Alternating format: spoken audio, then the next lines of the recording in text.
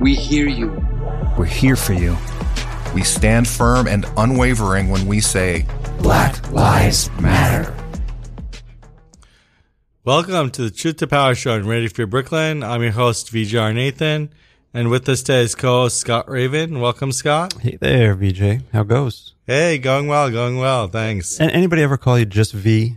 Yeah. Sometimes like Vij or V. Because you have just the two letters, but just the one letter. So sometimes it's just V. Yeah. Right? Yeah. All right. So we got a cool guest today. Yeah. So our guest is Mahendra Indrajit.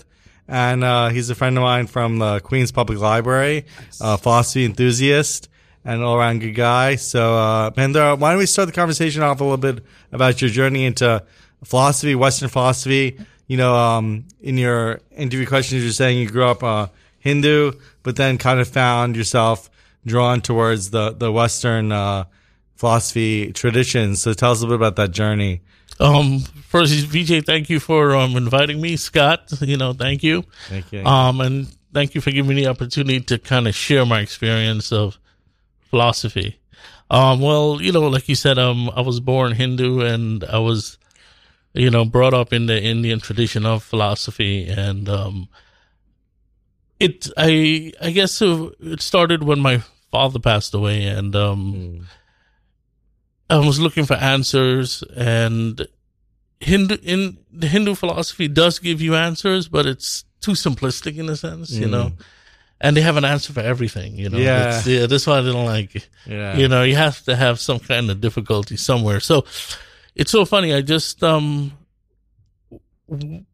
picked up a philosophy book, and it's weird because I started right in the middle, which was the wrong thing to do, Always start at the beginning, and because I started in the middle, I forego the whole Greek philosophers, which is like so important in Western philosophy. And I found out in the middle, I started with Descartes. Yeah. And I fell in love with Descartes ever since, the cogito, I think it's the beginning of everything. Like I said earlier, with the cogito, he brings you back to basics because he's telling you, whatever you know before, just forget everything, every prior knowledge. Let's start from the beginning. So what he does, he tells you to destroy your foundation and let's rebuild new. And when you're rebuilding new, you can build a stronger foundation. So he goes, how do I know I exist? Well, I'm thinking about it, right? So I must exist. Right. And it's that simple.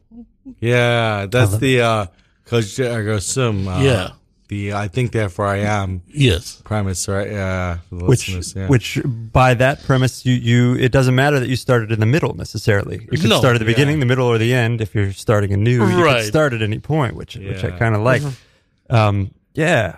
Wow. Descartes. Okay. I used to think, I think therefore in I ams, because I'm a poet, IAMBS, just taking that as like just the line, what does that kind of mean to you? And your way into it too. Well, here's the thing. What Descartes does, he puts the individual at the center of the universe, as opposed to before where we were just part of society as a whole in Plato's Republic. But what Descartes does, he goes, you're the center of this universe. Your consciousness is what creates this universe. And here you are, and like Descartes goes, you're here, and you're here because you're a thinking being. And everything else doesn't exist until you infer their existence.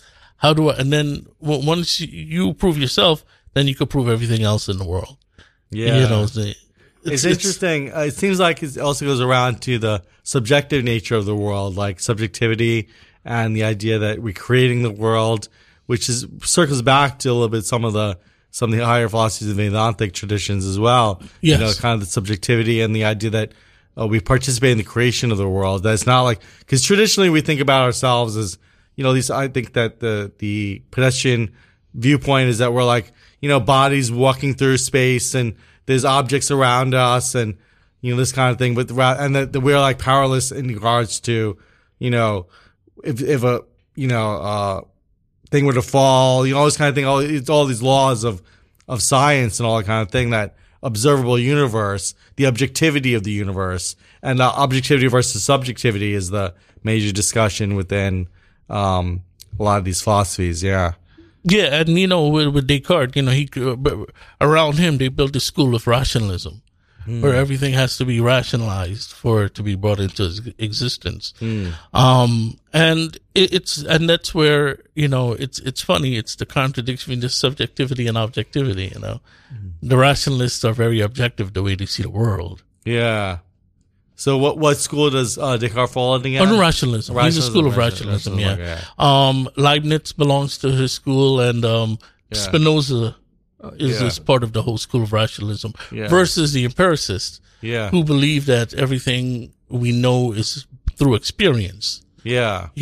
And Descartes, he says, yes, he understands the whole concept of experience by like touch, the senses, but he goes, as we get old, the senses diminish. So we really can't trust our senses. The only thing we could trust is 100% is our minds and our thinking. Pure thoughts. That's the distinction between the two clashing philosophies. The rationalism, which was continental, and then you had empiricism, which is on the island of England. Most of the empiricists came from England, Berkeley, Hume, and Locke and them guys.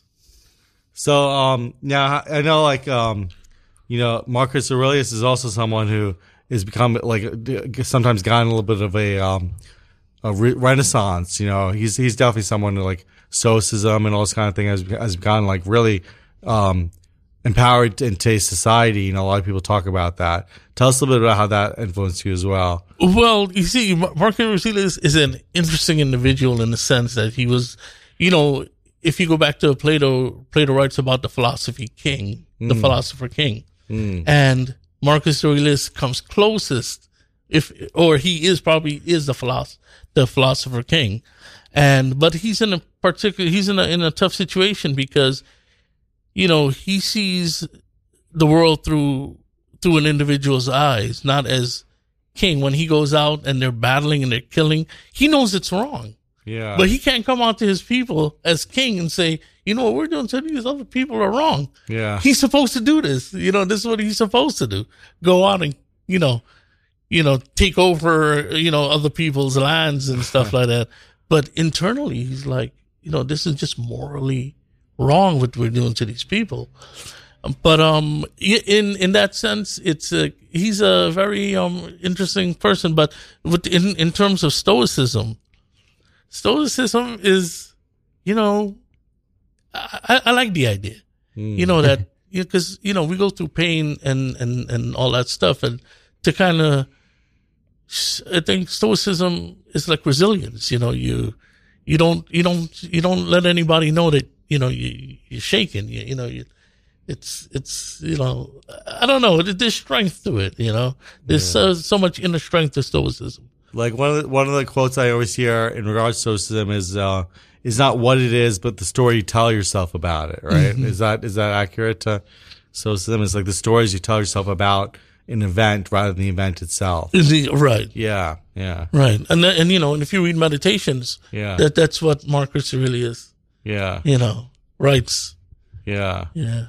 So you were just getting into a little bit about what are some of the roots of moral philosophy and morality, and even for you, where has your morality kind of developed? Even morality is interesting because the philosophers tend to desensitize morality in a way. They make it it's almost like I don't want to say scholastic, but they make it academic. Pedantic. Yeah, right. Pedantic, academic. But there's personal morality, and then there's overall morality in a sense. And this one of my biggest issues today is moral consistency. Mm-hmm. We have none. Mm-hmm. We have none because we treat different situations differently. Mm. Even though everything is like the events are the same, Yeah. Why is that? Because we're using our own morality to judge, and think morality should be more objective than subjective. You know, like, okay, this is the events that are happening. This is what took place, and this is a decision we need to make. But, you know, we as human beings tend to go with our emotions a lot, you know, and not step back and take ourselves out of the situation, look at it, you know, objectively, which, you know, we should do more, you know, I believe, you know, a lot of the time, you know. Yeah. Right. But even can you think of an example of having been in some sort of moral quandary, of recent time, or, you know, I know on the road it happens quite a bit, I would think, in traffic, or when people, you know, different people choosing to cut you off at certain times, or, you know, whether it's in, on the road or in life, some sort of moral. It's so funny because as I'm getting older, these things don't bother me Sure. no more. Yeah, it's wild. I don't care if people cut me off. You do what you got to do. Yeah. You know, and I find that comes with age, you know, and wisdom, you know, more than anything else. Yeah. You know? Yeah. Yeah. But it's interesting, you know, I don't know if you're familiar with The Good Place. They had this whole diatribe about, like, after the death, how to like calculate the good and bad of a person's life. So they had a interesting discourse on like back in the day, like in ancient times, if you were to get like a rose for someone, it was just a question of plucking the rose from the bush and giving it to the person. You got high moral points for that, right? Because you thought of the person. But today, it's like we're you know, we got all this, like, you know, when you try to buy something, you try to buy flowers, you're supporting this whole industrial complex or something like that. Like, flowers perhaps are not a good example, but if you buy chocolates for someone, you're supporting this whole, you know, like, you know, it's like the byproduct of your consumerism is like more complicated. Yeah, the whole capital, you know, the capitalist monster, you know. No, absolutely. But the whole concept of good and bad, or, you know, Nietzsche covers it, you know, it's good and beyond good and evil. Yeah. These are constructs that these are things that are made up, concepts that was created, you know, to apply morality to everything. I mean, and I could go back to the Greeks, or even the advent of religion. You know, religion tells you what's good and bad. You know, it's fed to you. And Nietzsche goes, no, man, it's not. You know, it's a construct, a societal construct. You decide what is good and bad. You know, he puts the onus on you to decide what that is. You know, there's no what is it, a default good or default bad. Yeah. And yet at the same time, I feel like there's a bit of a compass within ourselves, that we have a strong feeling when we're doing something wrong. Where do you think that comes from? When we have a strong feeling of conscience, do you think that's engineered by society, like the superego, or? Yeah, there's a lot of things that play: environment, your parents, your upbringing, society. You know, dictates how you feel about certain things. To really say it's you, you know, it's 100% you, is you have to go through these wonderful journeys of learning about the self and philosophy and poetry and literature, because it's everywhere. You know, learning about who you are is everywhere in the world, and you just grasp and it builds you, and you should be different from everybody else. You know, we gotta stop with this herd mentality. You know, that I dislike the herd mentality. Yeah. You see it today more than ever. You know, with the social media and all that good stuff. Yeah, it seems like everyone wants to conform to hive mind, right? Hive mind is another way of putting it. Like, you know, just echoing what other people are saying rather than thinking originally for themselves. For themselves, For themselves, yeah. Echo chambers we have created for ourselves, just to affirm what we already believe rather than challenging it to new circumstances. Yeah. I'm interested in where your thoughts on, I guess, if we're inherently selfish or not as well. Kind of thoughts on the individual, you know, being selfish can have more altruistic benefits too. If you're thinking of for yourself, you can help a greater amount of people sometimes. But where does that fit in kind of with philosophy? Scott, I agree with you. I mean, I think we're inherently selfish, right. And that's not a bad thing. Selfish in like, it could be selfish in I don't know, for example, I guess you don't like to share. I mean, that's a way of food wise, or knowledge wise. Knowledge, yeah. Like, I'm reading all this stuff on philosophy, but I never share what I'm learning. Mm-hmm. Or you're writing all these wonderful works of poetry, but you never share. Right. That's selfishness. Right. But but I think selfishness is a good thing, because there's a thin line of forcing, other people to do what you do. Yeah. Instead of keeping it, it's, I don't know, but I think we're definitely inherently selfish. It's a lot to think about, but I think we are.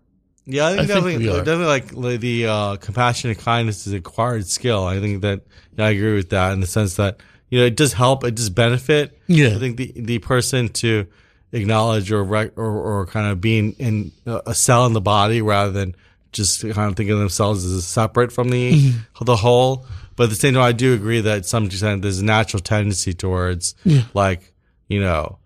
isolation and kind of thing. It's so primal. I mean, look at kids. Yeah. There could be 6 cars and there's one kid that'll want all 6 cars. Yeah. And instead of sharing it, Yeah. There's, it's very primal, that whole thing of selfishness and the ego. We could bring in the ego and all that other stuff too. Right. Then there's also the impulse to be kind, though, for the expectation of reward. Yes. That some people fall into, that they're only going to do that and that's inherently selfish too.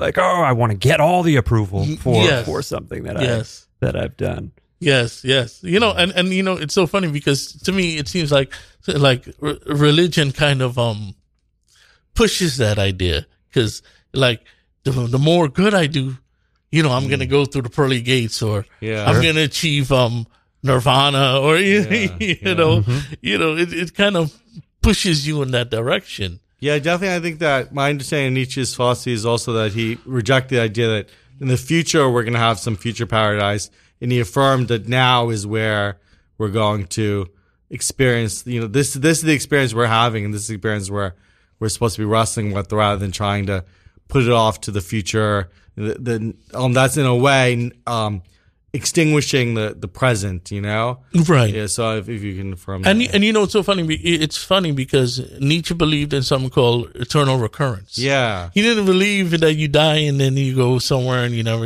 nobody sees you again. He's like, you're born again and you live the same life over and over and over and over again. Yeah. So perfected, each lifetime. But us Hindus believe that, we're reincarnated and we're able to improve ourselves. Yeah. But we live a different life. Yeah. Nietzsche believed that you live the same life. Yeah. You're the same person. Yeah. But the only difference is, the only similarity is that you don't know that you were who you were in your previous life. Oh yeah. It's interesting because even like when I read that, like, he was like, from my understanding, he was saying like, if that were the case, like, would we rejoice it? We rejoice in that. So getting to the point where we would rejoice in the idea that we're reoccurring in life. That would be happiness rather than a punishment. Absolutely, because he even has a term for that called amor fati. To embrace is to love your fate. Yeah, embrace your fate. This is your fate. Embrace it, love it. Deal with it. That was his explanation for that. Very much an affirmation. Yeah, rather than like If you're a cook, be the best cook you could possibly be. Yeah. This is who you are. Yeah.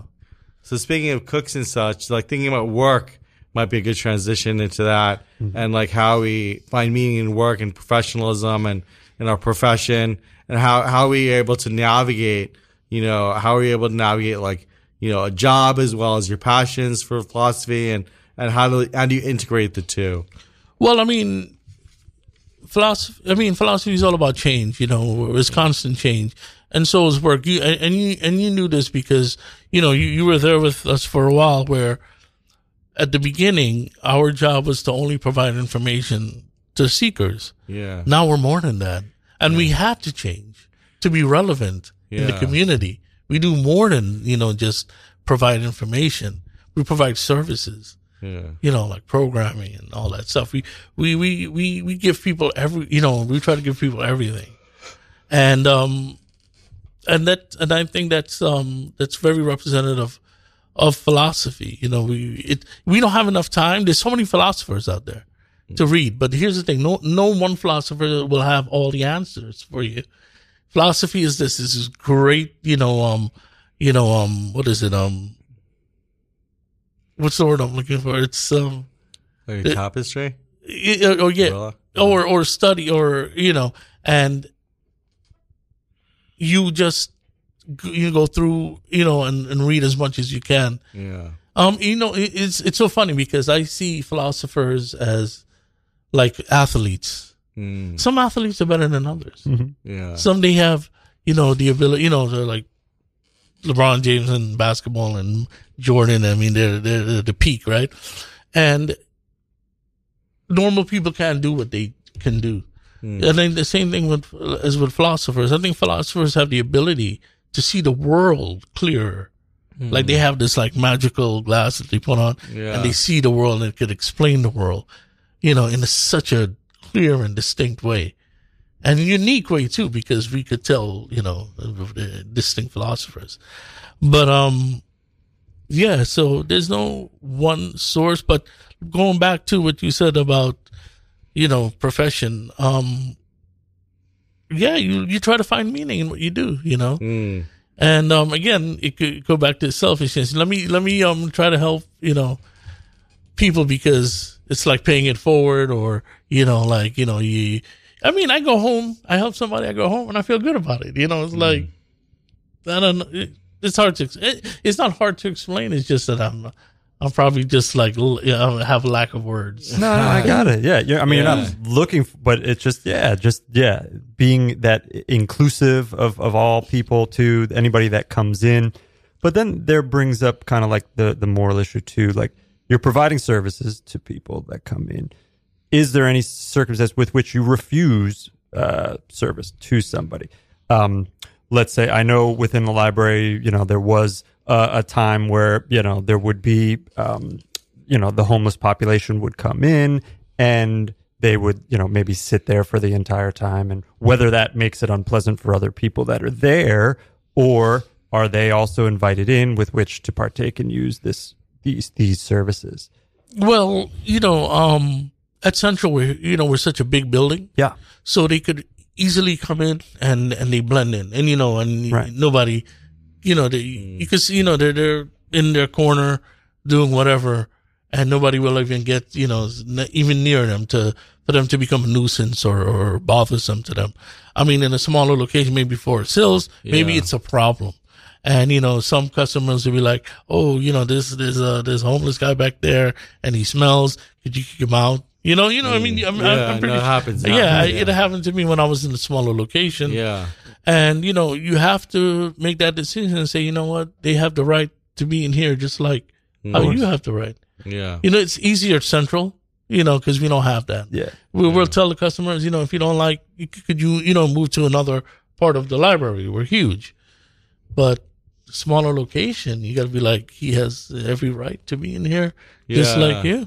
There is a code of conduct or like a code of the behavior etiquette or something, which includes, that you're properly bathed or properly, so it includes that you're properly tending to yourself, so that's, including all sorts of things like, not being disruption or not following people around, these kind of things like, so, as far as the openness is both open as well as like having an agreement in place for people to understand. Yeah. Right. Yeah. Right.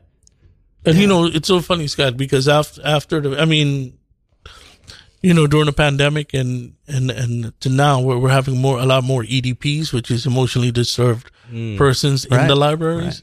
Right. And some of them come and they act they act out, we ask them to leave for the day, but we don't say, don't come back. We invite them. Maybe they forgot to take their meds or whatever the case. They're having a bad day. Yeah. But it's all we would try to make it all as inclusive as possible. Yeah. And you would hope even some programs that are within there that reach that population in some respect too. Could you speak of maybe of some of the programs currently that are going on, or some of the ones that interest you that you do actually have at that library? Well, a lot of programs we have now is exclusively virtual. Yeah. We haven't had any in person stuff going on for a while, but we run the gamut. It's a lot of, like job searching. A lot of people lost jobs during the pandemic. Job training, computer classes. Yeah. And high level from very basic to introducing to computers for older people to Python, coding, CSS, HTML, so it runs the gamut from basic.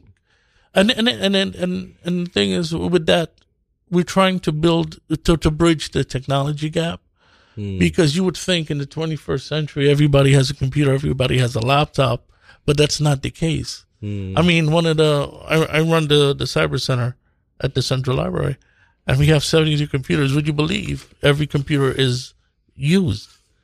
And there's a waiting list. Yeah. So what does that tell you? Not everybody is an owner of a computer. Yeah. And that shocks me. Even me, that shocks me. And, but we try to do the best we can to accommodate, and, right after, during the pandemic, one of the issues that we had to deal with was the older population coming in for help, and they needed to renew their lease. They needed to, renew their driver's license and other stuff. And they go to the DMV and they're like, go online. They're like, what? Go online? What's online? So these people have no idea what's going on. And we had people come to us in tears, and being short staffed, it's tough. But, you do what you gotta, you do what you have to do. Back to, you're making that moral, you're in a moral dilemma now. What do? You turn your back and send them away because you don't have time to do it? Or do you sit there with them, and spend the time? Yeah, take the time. I was thinking, because you don't want them to lose their apartment, right. or. Right. That you can check out books. Can you check out computers at a library? Or Some locations you can. They will actually do that. At Central, we lend out tablets. So they will and we also lend out hotspots. Oh, great! Yeah. Yeah, good. And I think it's interesting when you think about the evolution of libraries, like the idea of, I'm not sure about the history of libraries, like when, I don't know if you're familiar with when they started actually, of course, the public library when it started, or when we started. We were talking about that the other day, trying to figure it out. Trying to figure out how we distinguish between a library that is just an elite library and a library that's open to the public for people who have not received the kind of training that they required to come in and just use the library. In a public space. Well, so in public libraries, it operated just like, like the elite libraries where the collection was behind the librarian. Yeah. So they would come with a slip of paper and I'm looking for this book. There was no browsing stacks. Yeah. That you could go, and there's the classic section, or this is, the sci-fi section. No, you would have to give the librarian a slip. They'd be like, okay, well, I'll be right back. And they go and, they go to the stacks and close stacks and get it and then bring it back to you. Yeah, it wasn't it's amazing how now the more and more information becomes available, and ready quickly to our fingertips, the more inaccessible in some ways it's become, because the technology is gone through technology, and we have that huge technology gap, and people kind of assume that information is readily available, but also the literacy skills to be able to navigate that terrain and be able to understand how to discern between, fake information or false information and legitimate sources of information as well. Information literacy is very important as well. Yeah. Oh, absolutely. We're the we're the vanguards of that. We're the ones who lead people to authoritative, information. Not this is the first thing that came up when I Googled it. Yeah. We filter out the garbage from what's what's authoritative. Yeah. And what's relevant. It's so funny. You've been in the libraries, and so have I, where I've been there long enough. I've been there for 23 years, where I've seen the change with technology. Yeah. I remember working at the Central Library a Saturday, Sunday. The lines were so long because everybody came in to use, indexes and abstracts. Oh, yeah. And you remember that? And, that's the only way they could get articles. Now it's like every database, provides full text articles. They don't even need us anymore for that aspect, Yeah. Yeah. No, it's interesting how, now, even with the increase of that and the idea of like navigating the database even as its own, own construct, so then being able to search for it and being able to put the limiters, all these kinds of things. Need some training, need some orientation. Yeah. That's another thing we do. We do have the virtual classes on how to we break it up into like business databases, how to navigate, general databases, how to navigate, medical databases. We break it up into those specific subject areas. We do. Right. And it's well attended, because again, you need to teach people how to search. People still, have difficulty in searching. Yeah. When you were growing up, was there a vision of being in that library, or, was there a connection to libraries formed in childhood for you that you got a particular feeling about, or did that come a little bit even later, that environment where you would, spend your days? Well, for me, library, I used to go to the Jackson Heights Library as a kid. Yeah. And to me, it was, it was fantastic. We had the card catalog back then. And it was such an adventure, to walk into the library and find something that you want to read, and to find stuff that we had books on tape, and it was the cassette tape. It wasn't CDs. Yeah. Now, you download everything, right? But yeah, it was fun, to get the Garfield comic books and all that good stuff. And, it was such a big part of my life growing up. I didn't expect to go into libraries though, at that point, it's after, I went to Queens College, and, my major was political science, and I had this professor, his name was Professor John Gerasi. He was so far left, right? That the classes that I took with him, he kind of, I just, left Queens College hating politics, and, it was like, no, I don't want to do this. This is not something I really want to get into,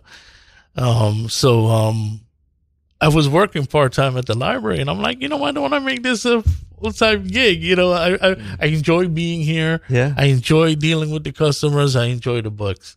And, I went to library school, and nice. The rest, was history. Yeah. Yeah. If we go into back to philosophy a bit, is there any particular philosopher that strikes you as being completely against the grain, I guess, to someone whose views pretty contrary to a lot of the other philosophers?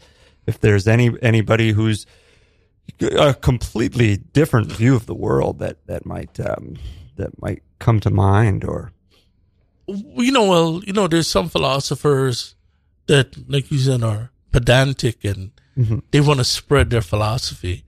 But there's a couple of philosophers that are like, look, I'm just explaining how the world is. You don't have to agree with me. But this is just the way it is. This is how I view it. Kierkegaard is one of those guys. Kierkegaard, they always put Kierkegaard and Nietzsche together. Kierkegaard was trying to save Christianity, while Nietzsche was trying to destroy Christianity, you know what I'm saying? But they're considered existentialists. But Kierkegaard is one of these easygoing fellows that, he's an interesting guy too. He had, you notice Kierkegaard, he was dating this woman by the name of Regine Olsen, and all of a sudden he decided to break off the engagement. And that and she was like the prettiest girl in the town or whatever. And, her parents had money. He was in a good place, but he decided to break it off, and she got remarried, and he suffered so much from it.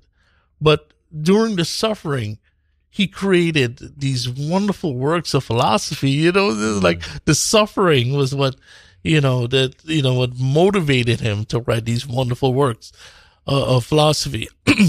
And then there's another guy by the name, and I just discovered him. And when you discover a new philosopher, it's like this, like the most exciting thing that could ever happen to you.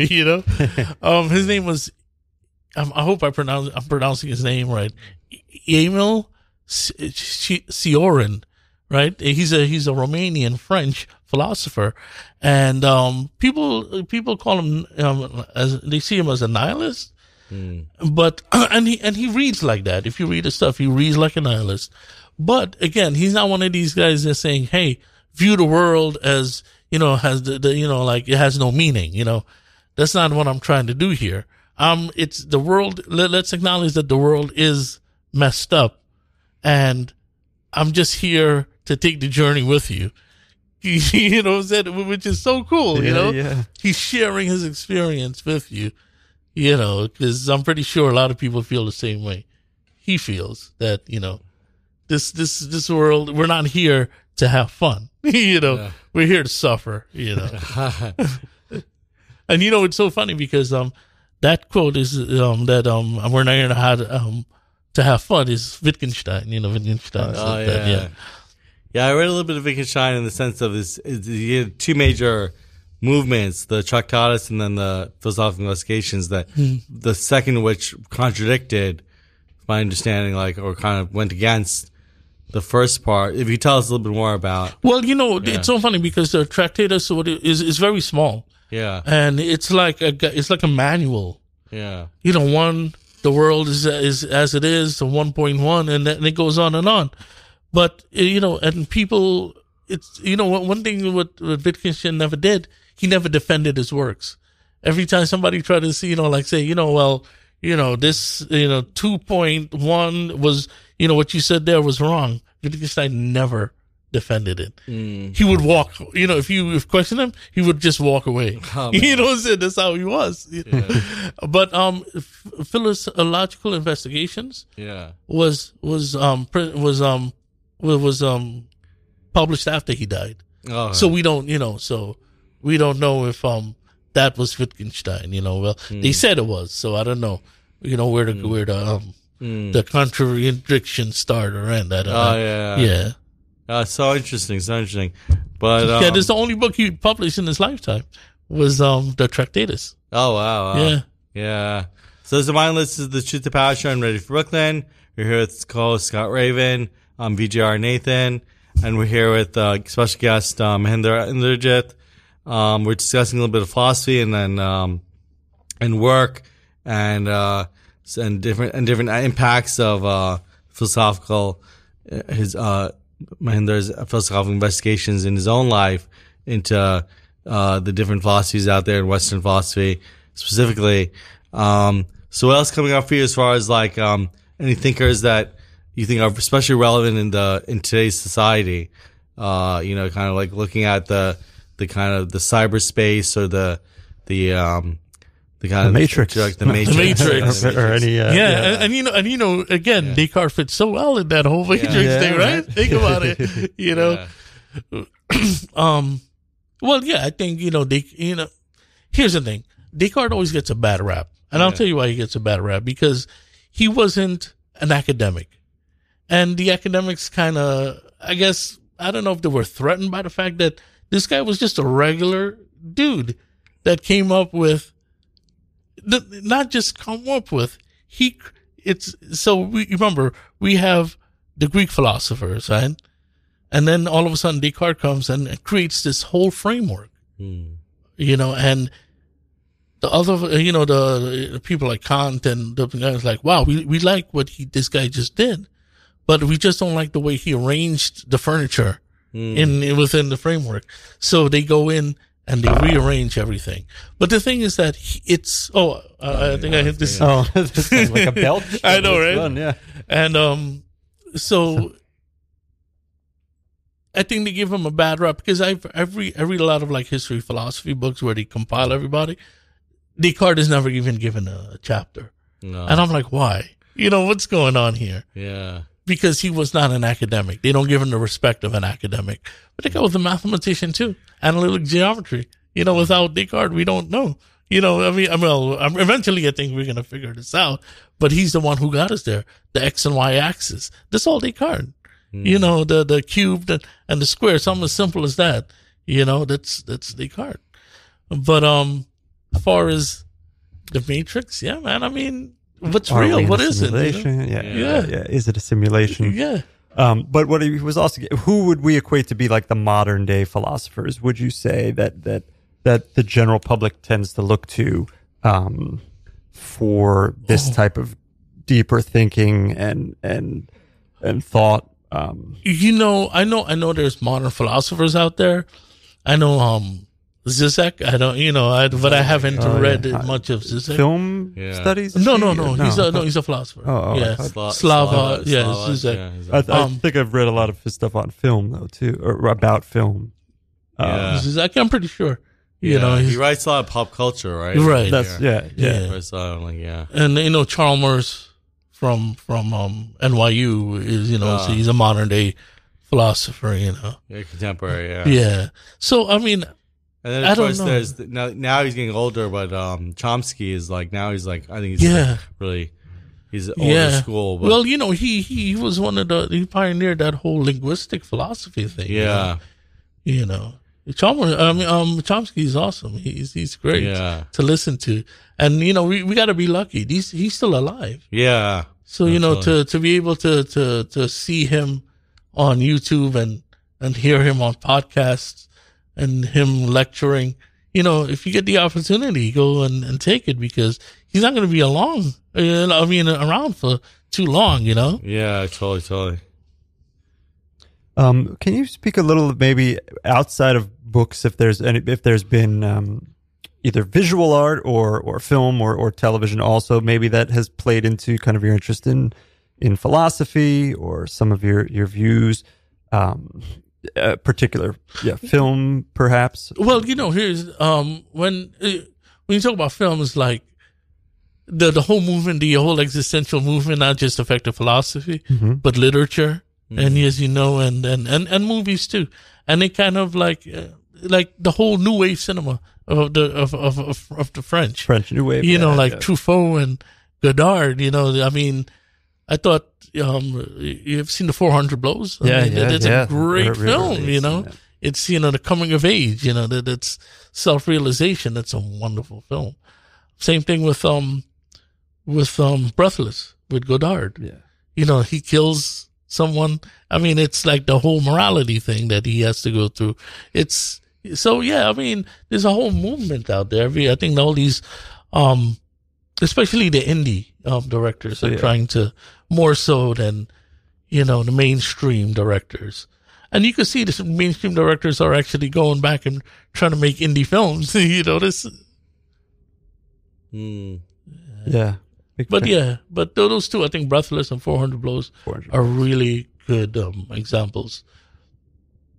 Yeah, I just want to talk a little bit about, because it come up in your questions about destiny or fate. Like we talked a little bit about Morfati. The loved one's fate, but also the idea of free will versus destiny, and whether or not we get the chance to choose our and how that plays together. It seems like a contradiction in a sense that, you know, we kind of the idea of fate as well as the idea of free will. Yeah. Well, you know, I know some people say that the whole concept of free will is just an illusion. Yeah. Behind the free will, there's destiny. Everything is destined. What's that wonderful book, 100 Years of Solitude? Yeah. At the end, whatever was happening, it was destined to happen. No matter how much you tried to go against the grain, this is your destiny. You can't fight it. And, like I said, free will is just an illusion. Yeah. Yeah. So you believe that, or yeah, I do. Being a Hindu, you have to believe that. Yeah. Because my own take on it is like karma, like the mechanism of karma, in my opinion, has to do with like just the result of your actions have a consequence, but that you choose the action you take, and you just have to accept the consequence of that. Correct. That action. Yeah. Correct. Yeah. So there's a slight difference in my mind between destiny, which seems like the mechanism is totally out of control, as opposed to being able to engineer and understand the nature of the beast. That so this is like the weird pivot point between choice and accepting that this machine is going to work the way it does. Right. Yeah. Right. One of the things people always talk about quantum mechanics. Yeah. And how everything is random. Yeah. But even Einstein said even behind the randomness, there's, even behind the random, there's order. There's an order to the universe. Everything is already set in place, so it's not like, it's a free for all. Like the quantum mechanic, even the quantum mechanics wrote about it. Schrodinger and Heisenberg, right? They were influenced by the Hindus, in the Hindu philosophy, and even they wrote about order, even behind this craziness that we see that's of chaos. So would we say that like the eventual death of the planet is destined, or are we speeding that up from mistreatment of the environment and other factors that does the planet itself have a shelf life? How would the philosophers kind of I would think that the philosophers would say that it does have a shelf life and there's nothing we can do to speed it up. We could do a good job of decimating half the life on it or even more. But, it's, whatever they say it's a lifespan of a planet, that's what it's going to be. Absolutely. Yeah. And our responsibility towards either preserving or, Yeah.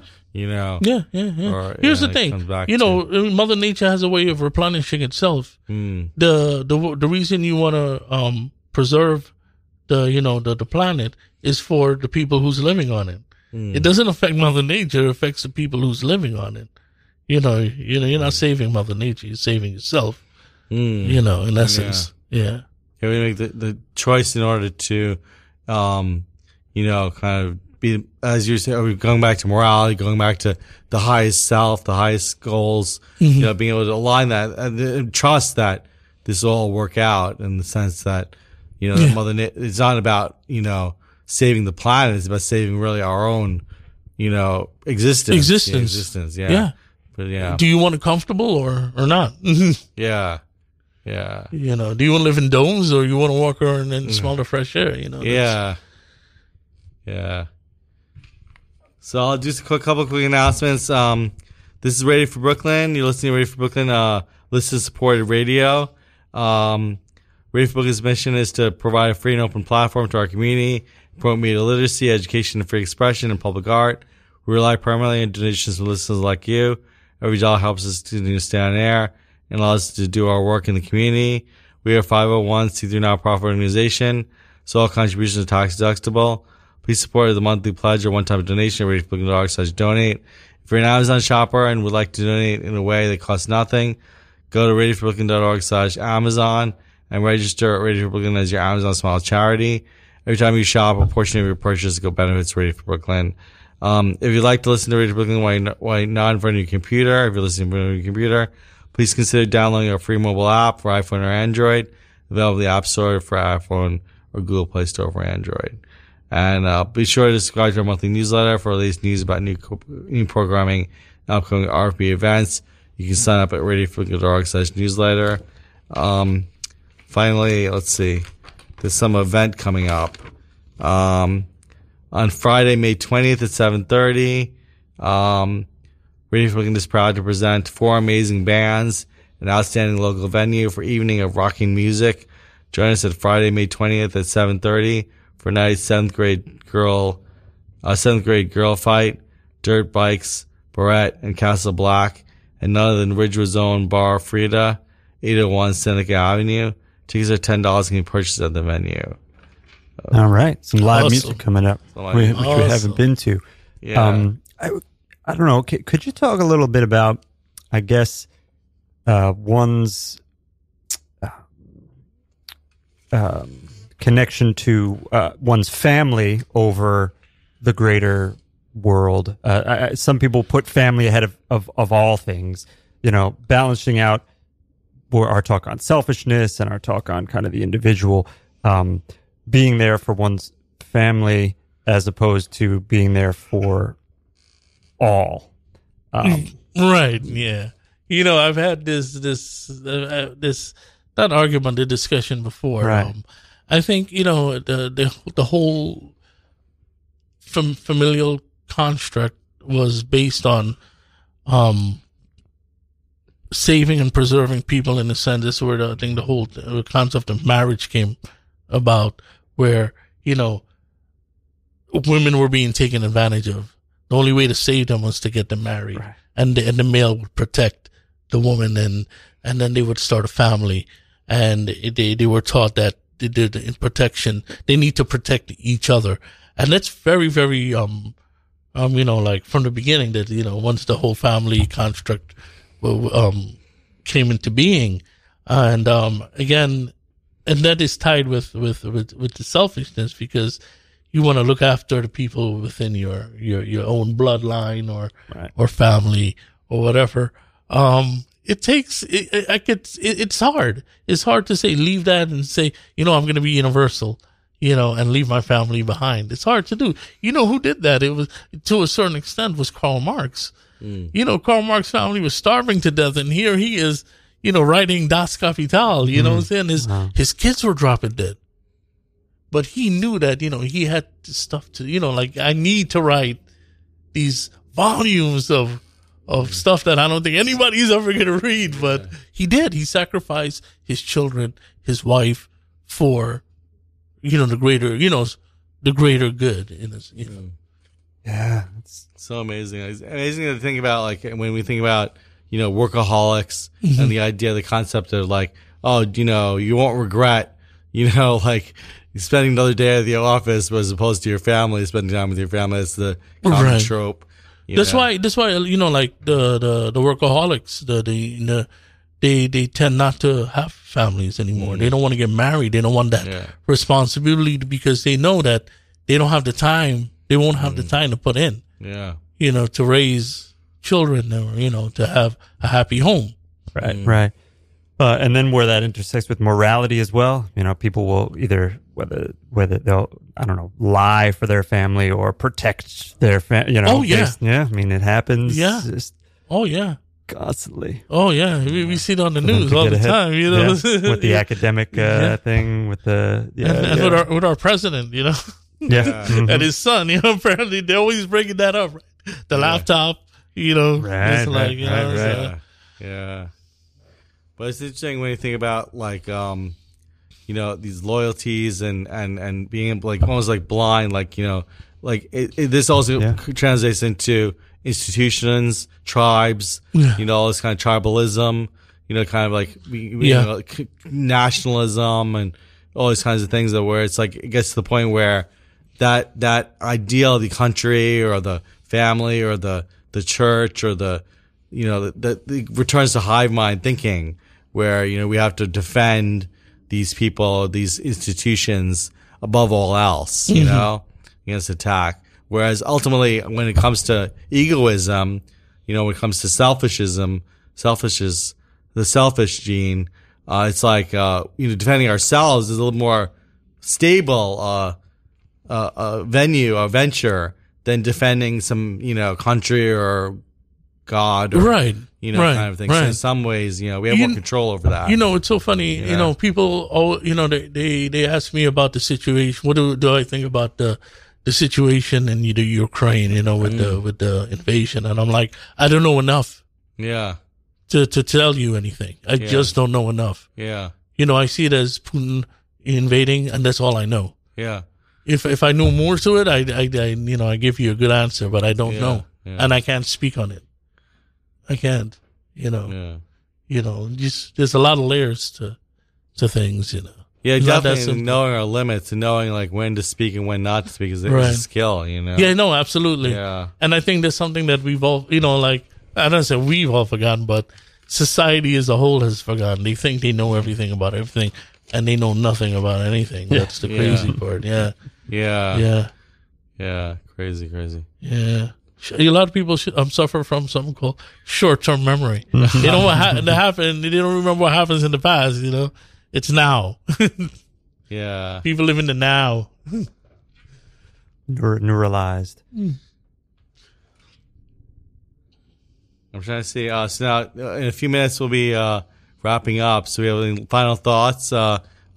We can go to our final thoughts. Any final takeaways from the conversation, or any final words of wisdom? Well, I guess my final thoughts would be like, look, we all go through this journey where we're trying to explain our existence in the world and our place in the world. And maybe there is no purpose. Maybe, going the nihilist way, there is no purpose to this existence. But if you're looking, just don't look in one place. Don't look into just religion. Don't look into just philosophy or the sciences. Look everywhere. Because you'll find answers everywhere. I think that's the puzzle. It's a big puzzle piece that you need to put together, but you're not going to find the source in one direction. You're going to find it scattered across the world. So it makes it hard. It ain't easy. The Upanishad said that, God gave us eyes to look into the external world because the internal, he wants us to discover for ourselves, Yeah. It's so interesting. And I think ultimately the subjective, the call for like us as being creators, or the call for us as being like co-creators of this world, is taking on the responsibility of all things. Like, taking on responsibility is important, and, being able not to be like, oh, it's just shoving off the creation of the meaning giving, rather, taking on that responsibility of giving meaning to things and being able to investigate and find what's out there. So then we can learn about ourselves ultimately. Yes. It's a journey, man. It's definitely a journey. Whether, you do it through poetry or writing or literature or whatever, it's important just to keep the mind active, and that's it. Keep the mind active. Yeah. Love it. All right. So, Scott, any final thoughts? No, it's been a pleasure to talk with you on one of your first podcasts. You said, but this was fantastic, and thank you. Yeah, I look forward to future conversations. This is great. All right, guys. So check out our archives at RadioFreedomorgue.org/ Shoot to Power if you'd like. Find out some more dialogues we've had over the past few years. Thank you so much for being here. Thank you so much for both of you. And we'll end now. Thank you.